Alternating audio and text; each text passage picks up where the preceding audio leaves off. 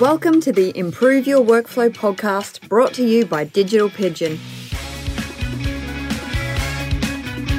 Learn from other creative and media businesses about attracting more work, delivering projects efficiently, getting paid on time, and everything in between.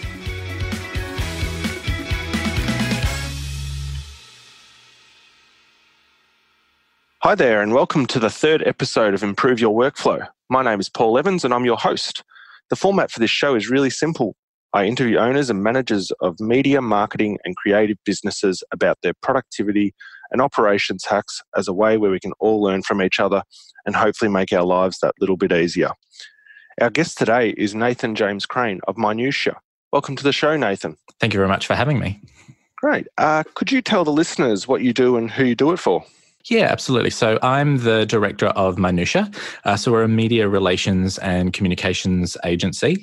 We work specifically with architects, designers, and creative professionals to generate compelling content for digital, traditional, and social media, as well as sort of providing brand development and reputation management. Minutia literally means the details, and our motto is life in the details. So we create interesting and engaging design stories from these details for our clients.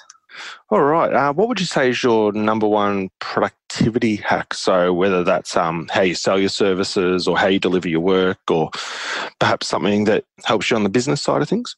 So I was thinking about this question. I would say for me, it's probably down to rigorous time planning and scheduling, actually. Mm-hmm. I can be working on, 5 or 6 different brands at any one time, all with different demands and strategies. So in order for me to be able to be effective and also be productive, as opposed to, say, just being busy, I ensure that I sort of account for time very carefully and am sort of disciplined with which client or which project I'm dealing with at any one time. So I suppose my hack, if we can call it that, is about implementing good strategy, to cut through the noise of distraction and sort of overwhelm. Yeah. Okay, great.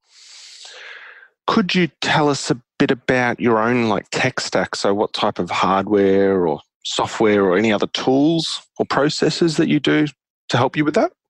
Sure. So I suppose from a technology point of view, we utilize a lot of scheduling tools, sort of as I was mentioning before. So for social media, we use later.com.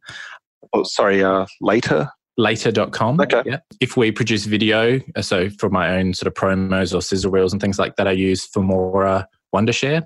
For graphic layouts and publications, we use Adobe InDesign and Google Slides to present proposals to clients. So, we also very much, the brand is still connected to that idea of detail and the nature of the clients being in the design community. We also still tend to produce quite a lot of printed matter because it's quite a tactile medium.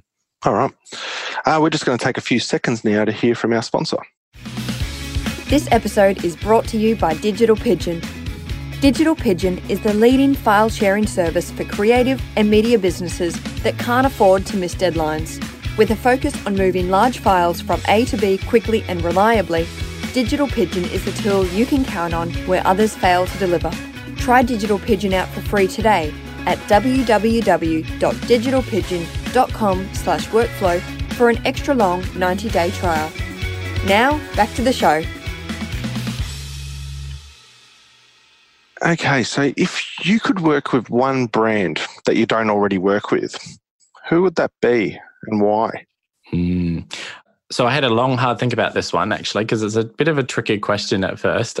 I've always aspired to actually work with Condé Nast in some capacity. So they obviously have a huge portfolio of publications like Vogue, Architectural Digest, The New Yorker, and even something like Bon Appetit, any of which would be incredible to produce, content for. So, I think particularly why those guys is I think they have a really sophisticated and kind of attuned grasp of their different audiences, which I really respect. I think they produce content that enables them to actually speak to those different audiences in a really nuanced way. Mm-hmm. Do they have digital platforms as well? Yeah, absolutely. Yeah, so there's like Vogue.com, Vogue Living. Bon Appetit has a huge YouTube following as well. Mm-hmm. So there's lots of different ways to engage with them, absolutely. Yeah, fantastic. How do you go about solving problems that you don't know the answer to? And you're not allowed to say Google because I feel like that answer's going to keep coming up. But Yeah. are there sort of specific blogs or mentors that you use or anything like that?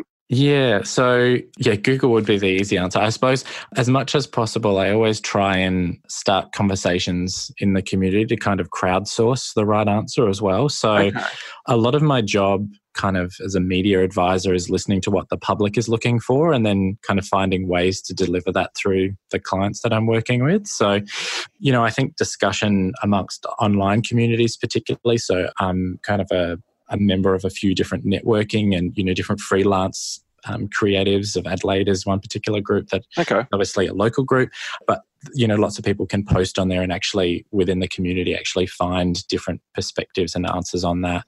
And then I also like to read a lot of international trend reports as well. So, on entrepreneur.com or places like that, which actually helps me to kind of anticipate the media landscape for the next 12 months, which then enables me to be fairly proactive about particular stories or content that I think needs to be produced as it comes through and it actually becomes really popular and, needed.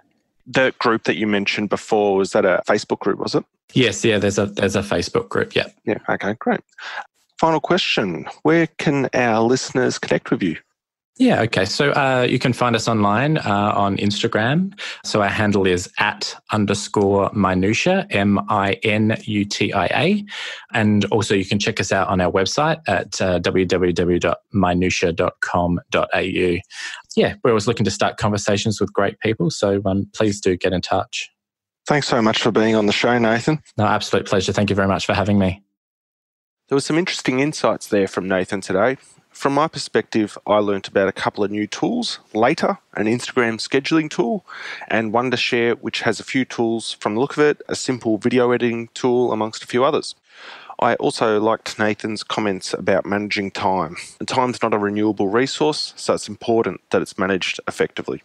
Thanks again for listening, and until next time, keep on delivering.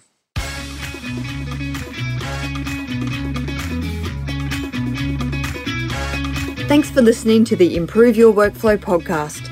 If you enjoyed the podcast, please leave us a review on iTunes. Go to www.digitalpigeon.com/review podcast for more info, and we'll add you into our monthly draw to win a Digital Pigeon t-shirt. Bye for now.